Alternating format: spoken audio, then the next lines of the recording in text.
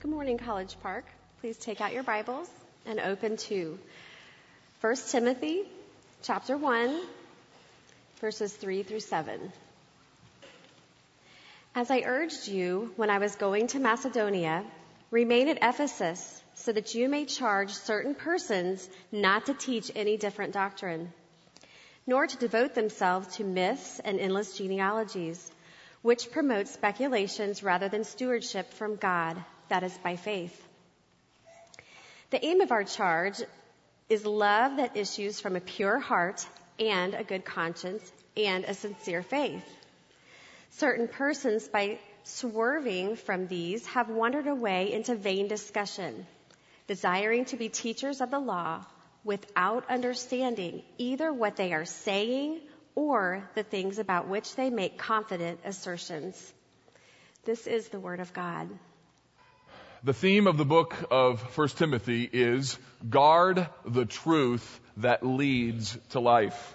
Guard the truth that leads to life. That's what the whole book is about, and that's what we're going to be talking about for the next 5 weeks or so, and then on to the January through May of next year. We saw last week that God has given the church a deposit, a sacred deposit of His truth, that the world needs to know the good news about Jesus Christ, and God has chosen to first reveal that through His Son, and then after His Son's departure to demonstrate that message to the world. And so therefore, what we think about, how we talk about, how we study the church is really important. The problem is that for most of us, our experience of our church or churches in the past inform what we even see and feel today. That's where the book of 1 Timothy comes in. It helps us to understand what the church is supposed to be and do. And last Sunday we learned, by virtue of introduction, a little bit about this book. We learned that it was written by Paul to a young man named Timothy, his spiritual son in the faith. We learned that he was stationed in the city of Ephesus, an important location. We learned that Timothy was a little timid, that he wasn't known for being super strong, and so Paul had to encourage him. And we also learned that there were some problems that were going on inside of this local church that the Apostle Paul wanted Timothy to address. So this book deals with essentially what the church is to be like, and in particular, the gospel, your godliness, and the glory of God, and how all of these things are on the line as it relates to what the church really is. So the church is something really important for us to think about, to study, and for us to talk about. You don't have to go very far in the book of 1 Timothy to get a clear understanding of why Paul wrote this epistle. In fact, right away we see that the main reason that he writes is because he's wanting Timothy to address some problems in the church. And in particular today, what we're going to talk about is Paul identifies right from the front end some problems that were in this church, that he was concerned that the church was beginning to drift, it was beginning to get off track. And from that we can see some important characteristics of how a church gets off track. In fact, we're going to talk today about 3 ways that churches get off track, that they get off center. You see, the Apostle Paul was concerned about this church. He must have sensed something maybe even at the very early stages, because when he addressed them as elders, when he left them the first time, he warned them about the possibility of them straying from the faith. So take your Bible, keep your place in 1 Timothy, but go with me, will you, over to Acts chapter 20, for I want to read this passage together for you to see that Paul was concerned about some threats to this church ministry, and in his last words to the Ephesian elders, he tells them some things, and some things that we need to know by way of context as we walk into 1 Timothy chapter 1 this morning. So again, Acts chapter 20 and verse 28, here's what it says.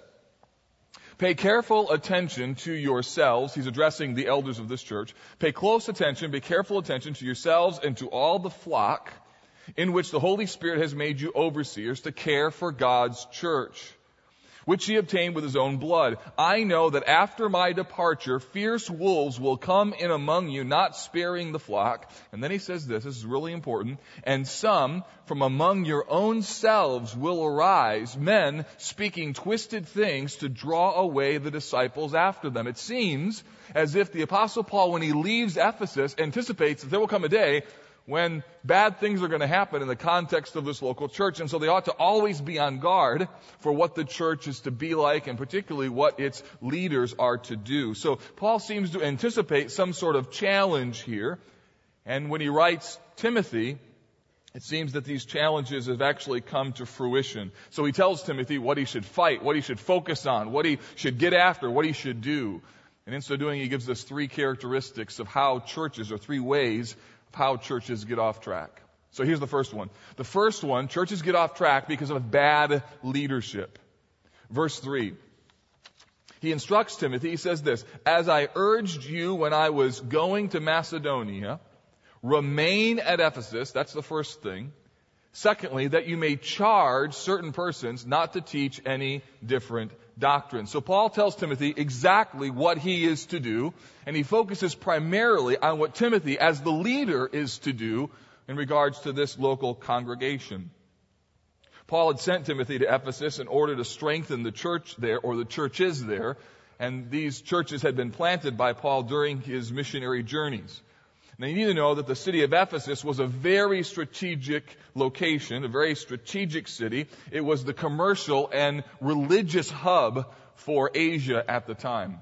It was known for its trade, for its intelligence, but also it was known predominantly for its religious observance, particularly as it related to the worship of Diana or Artemis. In fact, in the city of Ephesus was the famed temple to Diana. It was at the time one of the 7 wonders of the world. It had 127 columns, and they were 197 feet high. This was probably the reason, by the way, why the Apostle Paul said to Timothy that the church is the household of God, a pillar and buttress of the truth. No doubt pillar and buttress of truth would have resonated with the people of Ephesus, who had this magnificent temple in their midst. The book of Acts, chapter 19, tells us that the city of Ephesus, after having a church planting movement there, and after Paul had been there for some 3 years, there was a riot that ensued.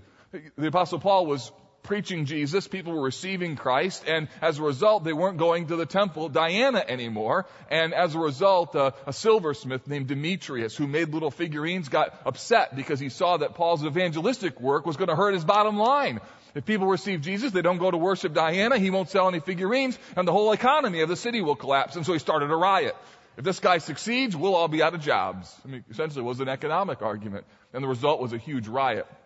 Eventually, Paul left that city and moved on into other missionary enterprises. But this city became a bit of an outpost for Paul during those 3 years. He planted a number of other churches in other regions. And so you could imagine that if the famed church at Ephesus were to fall, or were to be somehow imbibing or enjoying or embracing false doctrine or false teaching, the effect would be significant on other surrounding churches. So this is one of the reasons why he sends his spiritual son, Timothy, to this strategic location to try and firm up the theological and pastoral dynamics that were going on inside of that church. Notice that first, he urges Timothy to remain at Ephesus. We don't know exactly what was going on here. It may have been that Timothy had requested that he be moved to some other location. We're not exactly sure what it was that happened in terms of the conversation between he and Paul. But when he says remain, that word remain doesn't just mean stay put. That word actually means to cleave to be joined in. The idea is perseverance. The idea is faithful adherence. In other words, when he says remain at Ephesus, he means, Timothy, I want you to stay engaged. I want you to stay there and remain in these people's lives. In fact, 1 Timothy 5:5 uses the same word to refer to how widows are to pray. It says that, referring to a widow, she continues, there's the word, in supplications and prayers night and day. So in regards to pastoral ministry, what this means is it reflects this commitment to personally care for people, to personally care for their souls, to be faithful and persevering, especially through difficulties. The calling here is for Timothy to patiently endure the challenges of the situation. To be frank, sometimes the best thing someone in spiritual leadership can do is simply wait them out. There's some folks in my last church, and, they were just really at times hard and difficult, like every church has. And one of my strategies was I was going to outlive them. And in some cases I did. And that's part of the pastoral strategy is stick there, stay there, tell them the truth, and don't leave. Now, granted, God moves people at various times and locations, but there needs to be a fundamental commitment that, look, I'm going to stick in the middle of this hardship in the situation, and I'm going to see this thing through. Jesus talked about nearly the same thing in John chapter 10. Grab your Bible, let's look at that passage. Jesus uses an analogy of a shepherd. And he tells us the difference between a shepherd and a hireling or a hired hand. And the difference is the shepherd owns the sheep. He cares for the sheep. He loves the sheep. But a hired hand doesn't have any relationship with the sheep. And so when danger comes, the hired hand runs away. Whereas when danger comes, the shepherd runs to the problem. So the question is, when problems come, where do you run? Do you run away from it or run to it? That's the difference between a shepherd and a hireling. Look at John chapter 10. Jesus says this, I am the good shepherd, and the good shepherd lays down his life for the sheep. He who is a hired hand and not a shepherd, he who does not own the sheep, he sees the wolf coming, and what does he do? He leaves the sheep and flees. The wolf snatches them up and scatters them. He flees. This is really important. He flees because he is a hired hand and cares nothing for the sheep. But notice how different Jesus is. I am the good shepherd. Aren't you glad that Jesus ran to the problem of your sin? So Jesus is the good shepherd, whereas a hired hand, a hireling, runs away. And so what Paul is talking about here is a leader's orientation on how they respond to problems. The first mark of a bad leader or bad leaders is that they run away from problems. They run away from issues. They run away from challenges. Good leaders care for the sheep by laying down their lives, which often looks like not leaving them, not giving in, and embracing endurance. As we'll see later, I'm not just talking about spiritual leaders like pastors. I'm talking about small group leaders. I'm talking about ABF leaders. I'm talking about people who are dads and moms. And the question we all got to think about is this. So when a problem comes, do I run away from it or do I run to it? If you really care for the person and you really have a heart for them, you will run to the problem, not away from it. And what Paul is telling Timothy here is remain at Ephesus, run to the problem, stay in there and endure. Second thing he says is he charges him. He says, I charge you, or he instructs him rather to charge certain persons not to teach any different doctrine. So he urges him to make this charge. What does this mean? The word charge means to command. It's a Greek word meaning para angelo. It means to call or beside to call, to announce. The idea is you're heralding, you're warning, you're saying, hey, watch out, look out, don't do that, watch, and with clarity and conviction. To call alongside, to call out is what Jesus did to the demons in Luke chapter 8. It's what he did in a teaching way to his disciples in Matthew chapter 10. And the idea is firm, clear, authoritative instruction. That's why it's sometimes translated as charge or command. It's what I believe my role on Sunday mornings is here. It's not just for us to talk. It's not just for us to have a conversation. It is, my aim is to herald news, to tell you, to charge you. I think good leaders are those who run to problems. They don't run away from problems, and they also, with a clear conviction, declare what God says. So Paul shows us here the difference between good leaders and bad leaders. Timothy was instructed to embrace his God-given authority and take a firm, assertive stance when it came to leading the church. Now, there's no excuse for being rude or being quarrelsome or being argumentative. Clearly, the characteristics of elder rule those sorts of behaviors out. But Timothy and all spiritual leaders are called to be less than spineless. They are called to be clear. So how do churches get off track? How do families get off track? How do small groups get off track? How do ABFs get off track? They get off track by bad leaders who run away from problems and shy away from telling people the truth. You see, this is why in College Park we have a counseling ministry or soul care ministry. The reality is I couldn't live in a church where on a Sunday I said to you, you need to change your life. And then if you called on Monday, we said, oh, yeah, we're not sure how to help you with that. That would feel like pastoral mispractice. To call you to change on Sunday and then to say, well, on Monday through Saturday, we really don't know what to do. You got to go see somebody else for how to figure that out. That doesn't seem like that really works that well. And therefore, that would affect how I would preach. I wouldn't preach strongly or directly. I wouldn't call you to really change your life if I didn't believe that God's Word has the authority to actually help you change Monday through Saturday. One of the reasons we have a counseling ministry is because we believe God's Word is sufficient. And I believe that everybody shares their opinion, and you're a person who gives counsel. The question is whether or not it's good and godly counsel. So one of the things you got to think through individually, and we have to think corporately together, is this: when problems come our direction, do we run to them or do we run away from them? And I envision a church who so robustly believes in the gospel and who so loves the Word of God that we could say to people in our church and even eventually outside of the church, if you got problems, we got the answer. Go ahead and come. Because we want to be shepherds of people's souls, not hired hands who run away when wolves are seeking to devour them. And I think churches get off track when their leaders run away from problems. I think families get off track when mom or dad run away from problems.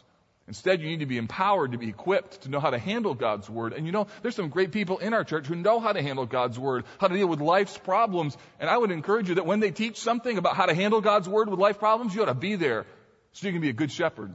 You can be a good dad. You can be a good mom. And not just know that you ought to have an opinion, but actually to have a biblical opinion. So good leadership, first and foremost, is someone who understands the importance of running to problems, to being persevering, and somebody who is able to speak with conviction. The other problem is that in our culture, we don't espouse perseverance all that much. I mean, think about it. Has your patience level increased in the last 5 years or decreased? I mean, mine's decreased significantly. If I have to wait more than 4.5 seconds on a Google search, I get really upset, right? Seriously, it's really kind of messed me up. I go through a drive-through, I'm timing them. How long does this take? How long does this take? If I see 4 cars in the Starbucks drive-through, I'm like, no, I'm going in.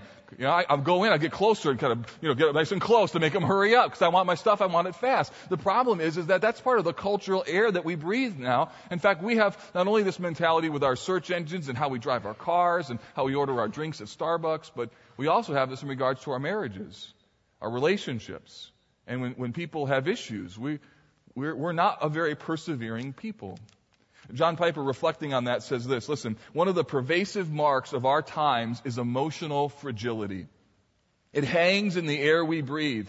We are easily hurt. We pout. We mope easily. We blame easily. We break easy. Our marriages break easy. Our faith breaks easy. Our happiness breaks easy. Our commitment to church breaks easy.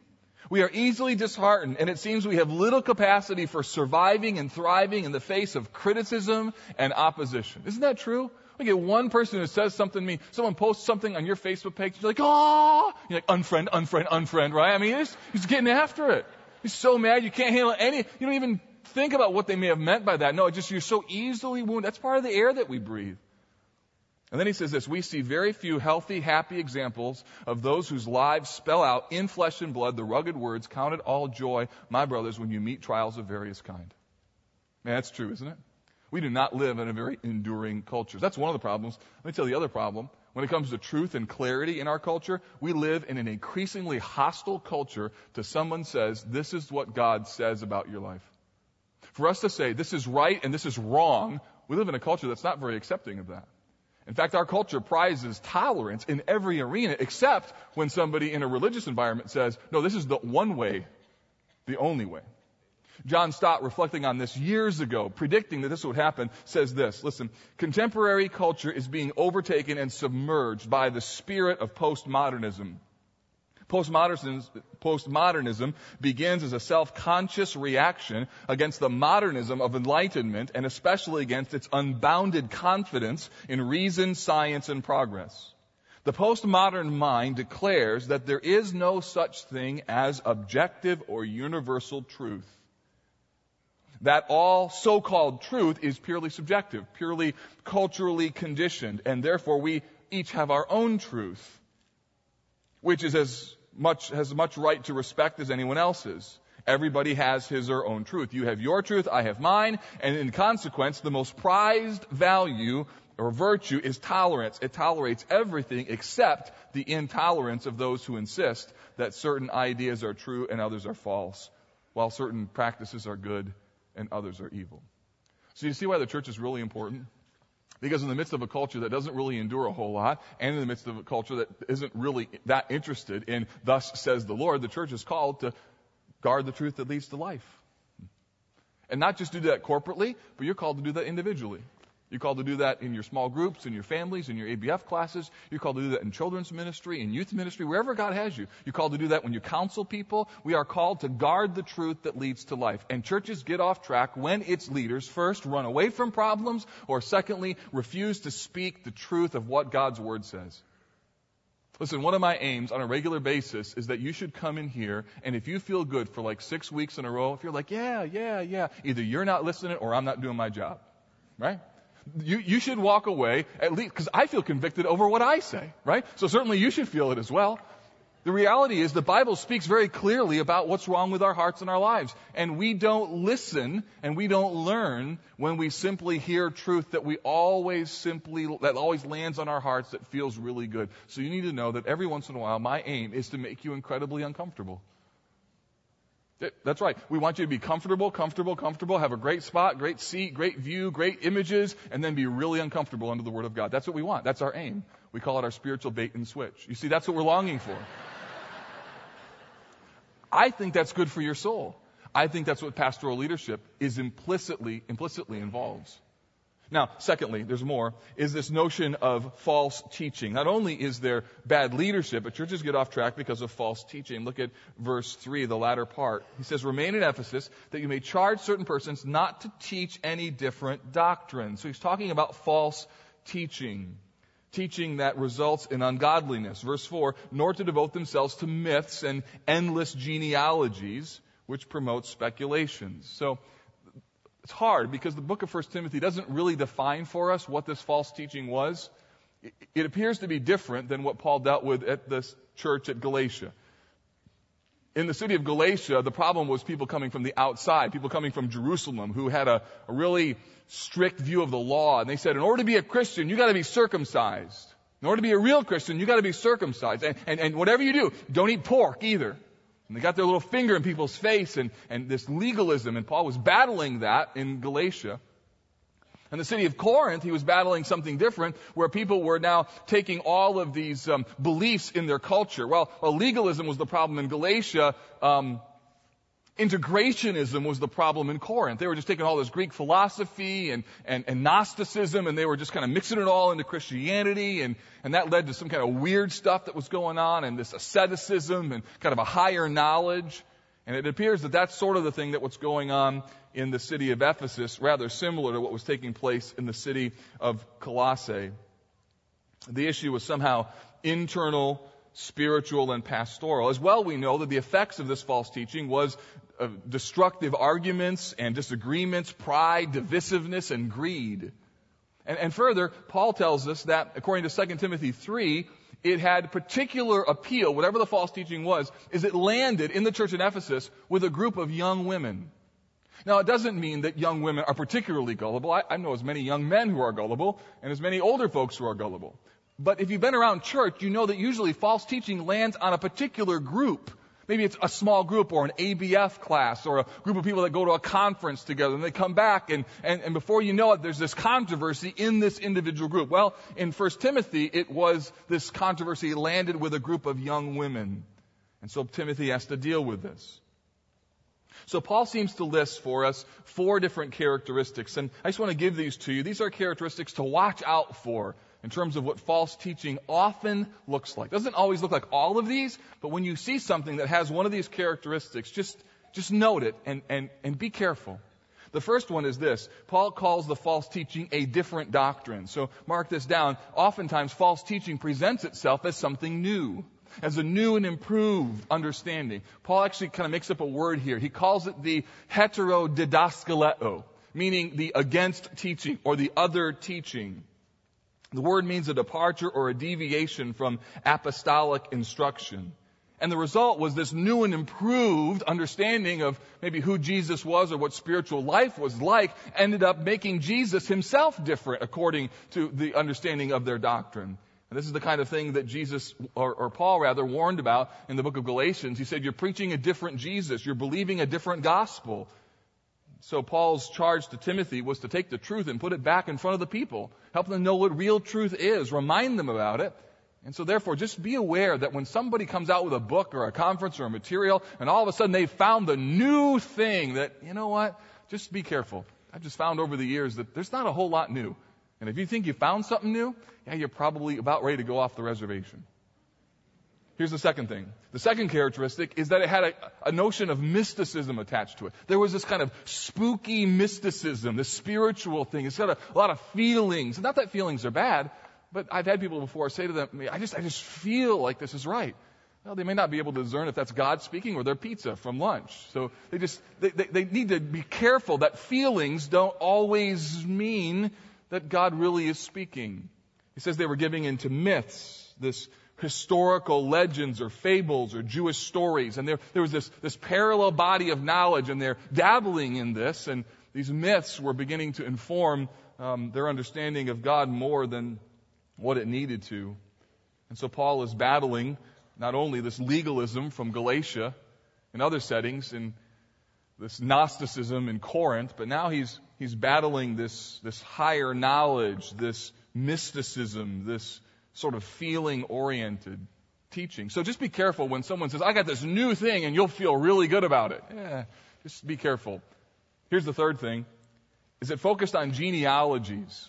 The third thing is there was an intellectual appeal to it. I've seen this happen where some new teaching comes out and it focuses on, man, if you come to this conference, read this book, you'll be part of the in-group. You'll really know things that nobody else knows. We found the secret. We found the 4 ways, the 4 rules. We found the 4 key things to being free in Christ. And while that might work great for selling books, it's often not real good for keeping things orthodox. This genealogies somehow probably relates to a couple books that were prevalent during this time. A book called the Book of Jubilees, another book called Philo's Questions and Answers in Genesis, another book called the Book of Biblical Antiquities. And these books had like long lists of genealogies that listed like other sons and daughters of Adam and Eve, Enoch and Noah's family, and then the 70 people who went into Egypt. And they took these genealogies and thought they could find special knowledge about God by diving into them. And so they had these arguments and these discussions, and the result was meaningless conflict. You ever been a part of that group? Ever been sitting in a Sunday school class and you're like, nobody cares about this. Why are we arguing about this? What's the point? And you can go on and on and on and on, and you just have to be careful because this overly intellectual focus can be a part of false teaching. Here's the final one, and that is it just produces confusion. People are like, what? What's going on here? And as a result, Paul calls it endless genealogies. It promotes speculations, which means philosophical investigation, debate, disputes, endless questioning. And the result is some pretty bad stuff. You can know something's false by, does it produce godliness in people? Or by discussing this, do we have more sin being created? Are there disputes and arguments and fights and divisiveness that's happening? In fact, Paul, later on in 1 Timothy, talks about people who teach like this, and notice some of the things he says about them. 1 Timothy 6 says this, for if anyone teaches a different doctrine and doesn't agree with the sound words of our Lord Jesus Christ and the teaching that accords with godliness, he is puffed up with conceit and understands nothing. Wow, that's a statement. He has an unhealthy craving for controversy and for quarrels about words, which produce envy and dissension and slander and evil suspicions and constant friction among people who are depraved in mind and deprived of the truth. See, Paul's concerned here about false teaching and its effect on the body. So as you can see, false teaching was deeply concerning to the Apostle Paul, especially since it wasn't coming just from people outside the church. It was actually coming from people inside the church. And so Timothy's been given a tall order. He has to confront some of these church leaders about where they are taking this body of believers. So how does a church get off track? How does it get off track in its teaching? By not carefully considering what's being taught and by not taking the truth of God's word seriously enough. And at the same time, the church can also get off track by being so stuck in old forms and old methods that are treated as if they are the very Word of God. So we've got two extremes on either side. On the one hand, you have legalism. On the other hand, you have theological liberalism. Legalism is taking something that's a preference and making it central, like real Christians use the ESV. right? So taking a preference and then making it core to the Christian faith. Where liberalism is taking something that should be core and making it a preference. Well, Jesus died for our sins. Well, kind of. You don't really have to believe that to be a Christian, really. So liberalism is taking an orthodox issue, making it a preference, where legalism is taking a preference and making it orthodox. And all throughout the history of the church has had to keep out of either of these two ditches. Churches get off track when there is no clear teaching that helps people understand the difference between a central issue and a circumference issue. One of my roles as a dad is to help my kids know what's a central issue and what's a circumference issue. My role as a pastor is to help you understand what is a central issue and what is a circumference issue.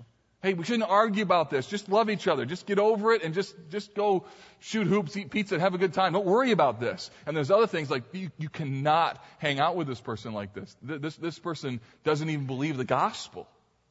And so understanding where the difference is incredibly important. So we have bad leadership. Secondly, we have false teaching. Here's the third thing, and that is there's a wrong focus. This relates to, so what is it that you really think is the main thing? What's the heart? What's the main point? We find this in the latter part of verse 4 and also the first part of verse 5. It says these things promote speculations, and then here it comes, rather than the stewardship from God that is by faith. The aim of our charge is love that issues from a pure heart and a good conscience and a sincere faith. So a church gets off track when it has a wrong focus. And Paul tells us what the right focus is. And the right focus involves two things. And good churches always have these two things deeply embedded in their culture. And they are the gospel and love. When a church gets the gospel right and love right, it's a beautiful place. When the church gets the gospel right but love wrong, it's not a very enjoyable place to be. And when they get love right and the gospel wrong, it's not a very safe place to be theologically. So the key is that you have both issues in balance. Two elements that are essential for any church to be everything that God intends for her to be. Now, where is the gospel identified in here? Well, it's identified in the word stewardship, because that word stewardship means a work or the management of another's household. The idea is that God has given the church, again, this deposit, a steward, a message that's been given from God. So he says these false teachings promote speculations rather than the stewardship, the message we've been given from God that is by faith. What is this message? Well, you heard it professed by so many people in baptism. This message, the stewardship that we've been given, is the simple gospel message that we're sinners, God is holy, and Jesus made a way for our hearts to be changed from the inside out and for us to receive Christ as Savior such that God wipes our sins away. That's not a message that you made up. That's a message you've been given by God. We find it in the Scriptures. And this message, this stewardship, changes our lives. It's the reason why these folks got baptized, and it is the central message of the church. There's a lot of other messages of the church, but the central message is that Jesus Christ died for sinners. That's the heart of everything that the church is. It says the stewardship is by faith. This is really important because most false teaching has some element of works connected to it. And so most false teaching has the difference between works and faith, or works and grace. So this is a stewardship that God has given, this message about how to have your sins forgiven, how to have a new relationship with your Creator, how to have God fix the inside of your heart. And this comes by receiving it by faith. You believe in it. You don't work for it. That's the huge difference between so many churches. And I think the Bible tells us the difference between heaven and hell. That hell will be filled with people who thought that all of their activities, their baptism, their confirmation, their church membership, their service, their money, their giving, their morality somehow made them right in front of God. And Paul says, no. It's a stewardship that comes by faith. And so false teaching can come by virtue of just what you do with faith and how it relates to works. We also see it in verse 5, this gospel. It says the aim of our charge is love. And then it says this, that springs or that issues from a pure heart, a good conscience, and a sincere faith. This is what the gospel does. There's faith in Jesus. A person is cleansed of their sin. That's the pure heart. A good conscience, meaning they're now free from guilt. Can you imagine? Some of you are here today and you feel so guilty, and you should. Do you know guilt is a gift? Guilt is a gift to tell you, look, there's something wrong with your life. And when Jesus comes, He wipes away the guilt. He declares over you, there's now no condemnation for those who are in Christ Jesus. This is what the gospel brings. It brings a cleansed heart. It brings a freedom from guilt, knowing that all of your sins have been paid for. It doesn't mean that you think you're not a sinner anymore. No, on the contrary. You know you're a horrible, awful sinner. It doesn't mean you have to be perfect. But you just have to receive someone who is perfect. That being Jesus.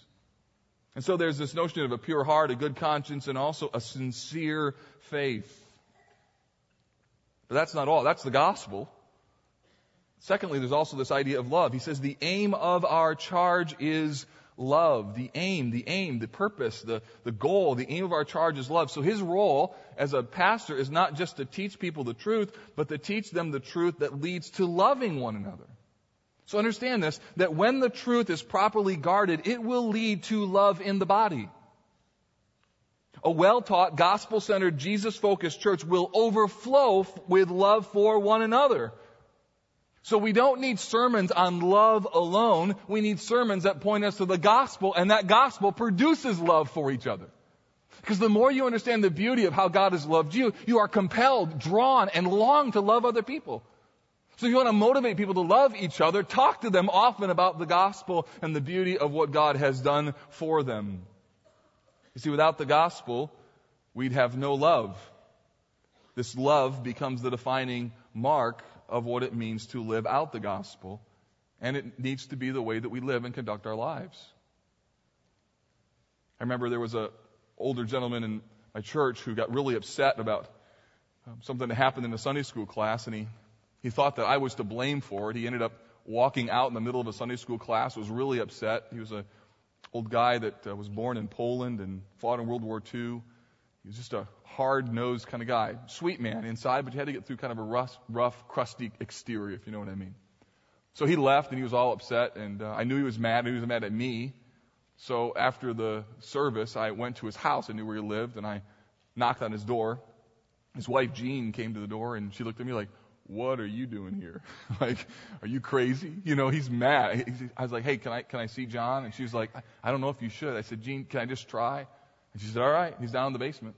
And so I walked over to the edge of the basement stairwell, and he was down there. I could hear him tinkering around his workshop. And I said, "Hey, John, it's Pastor Mark." In the classic style, he said, "I don't want to talk to you. Get out of here. I'm mad at you." I said, "I know, John. What are you doing here anyways?"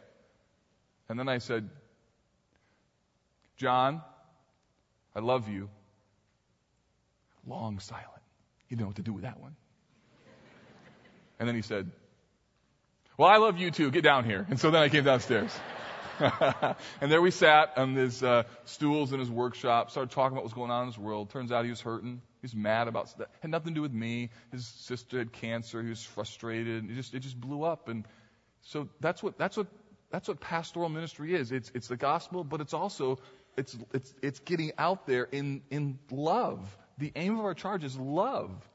So if you come to church today and the only purpose for your being here is just to hear and learn and listen, that's not the full orbed reality of what the church is to be. It is that you should be loved and love other people. So churches get off track when, in the name of love, they decrease the emphasis on the gospel. Churches get off track when they do good for good's sake rather than good for gospel's sake.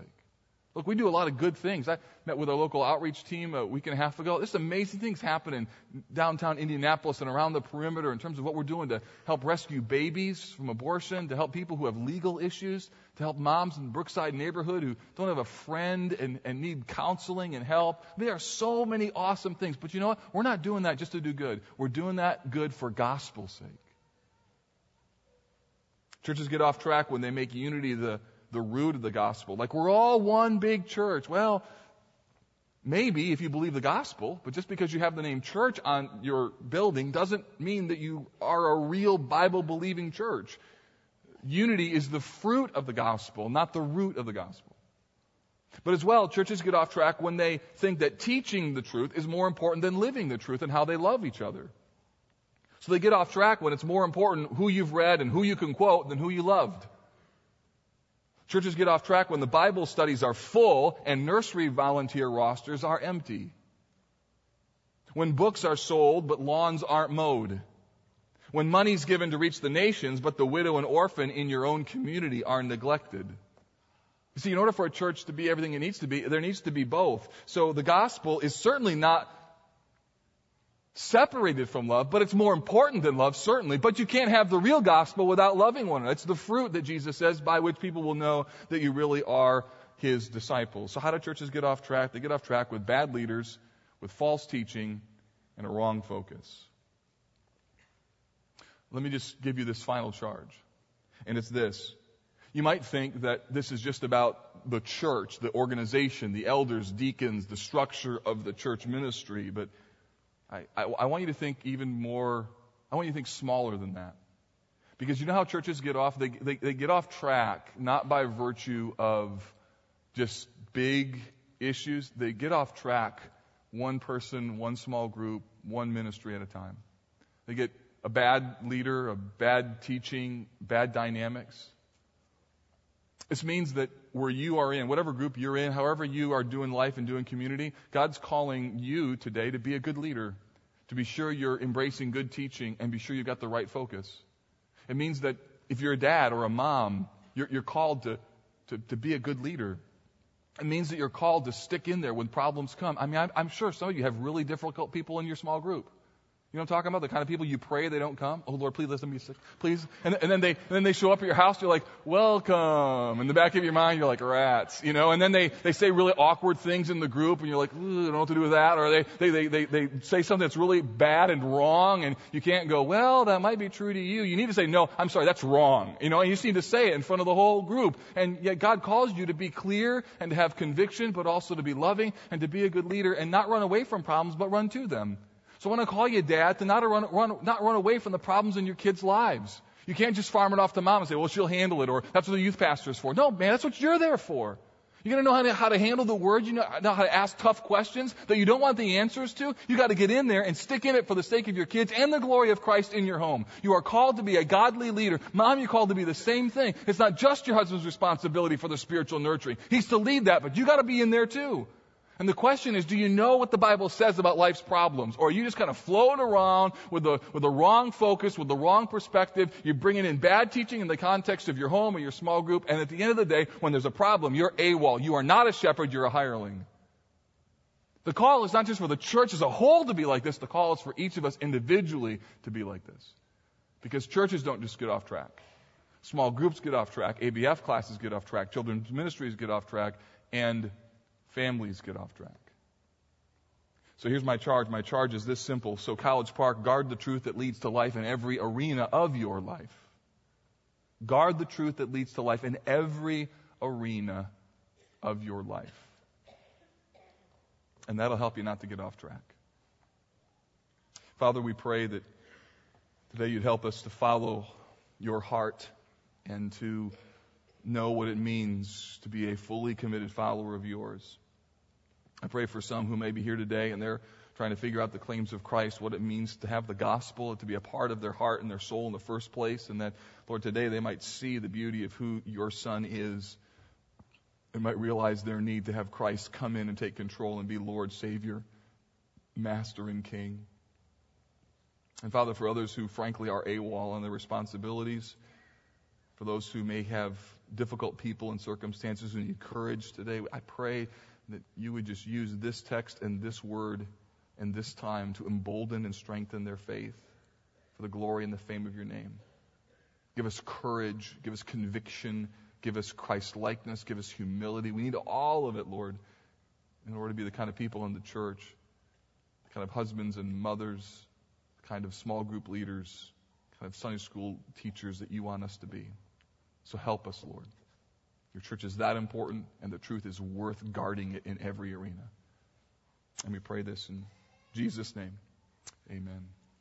Hey, listen, if there's something going on in your world and you feel like, man, this was huge for my heart today, do something with it, will you? Just come and pray with one of these folks up here. Maybe you got something else that's just a problem or a real burden. They're here to minister and to bless you today, okay? I love you. Thanks for coming today, College Park. Have a great day.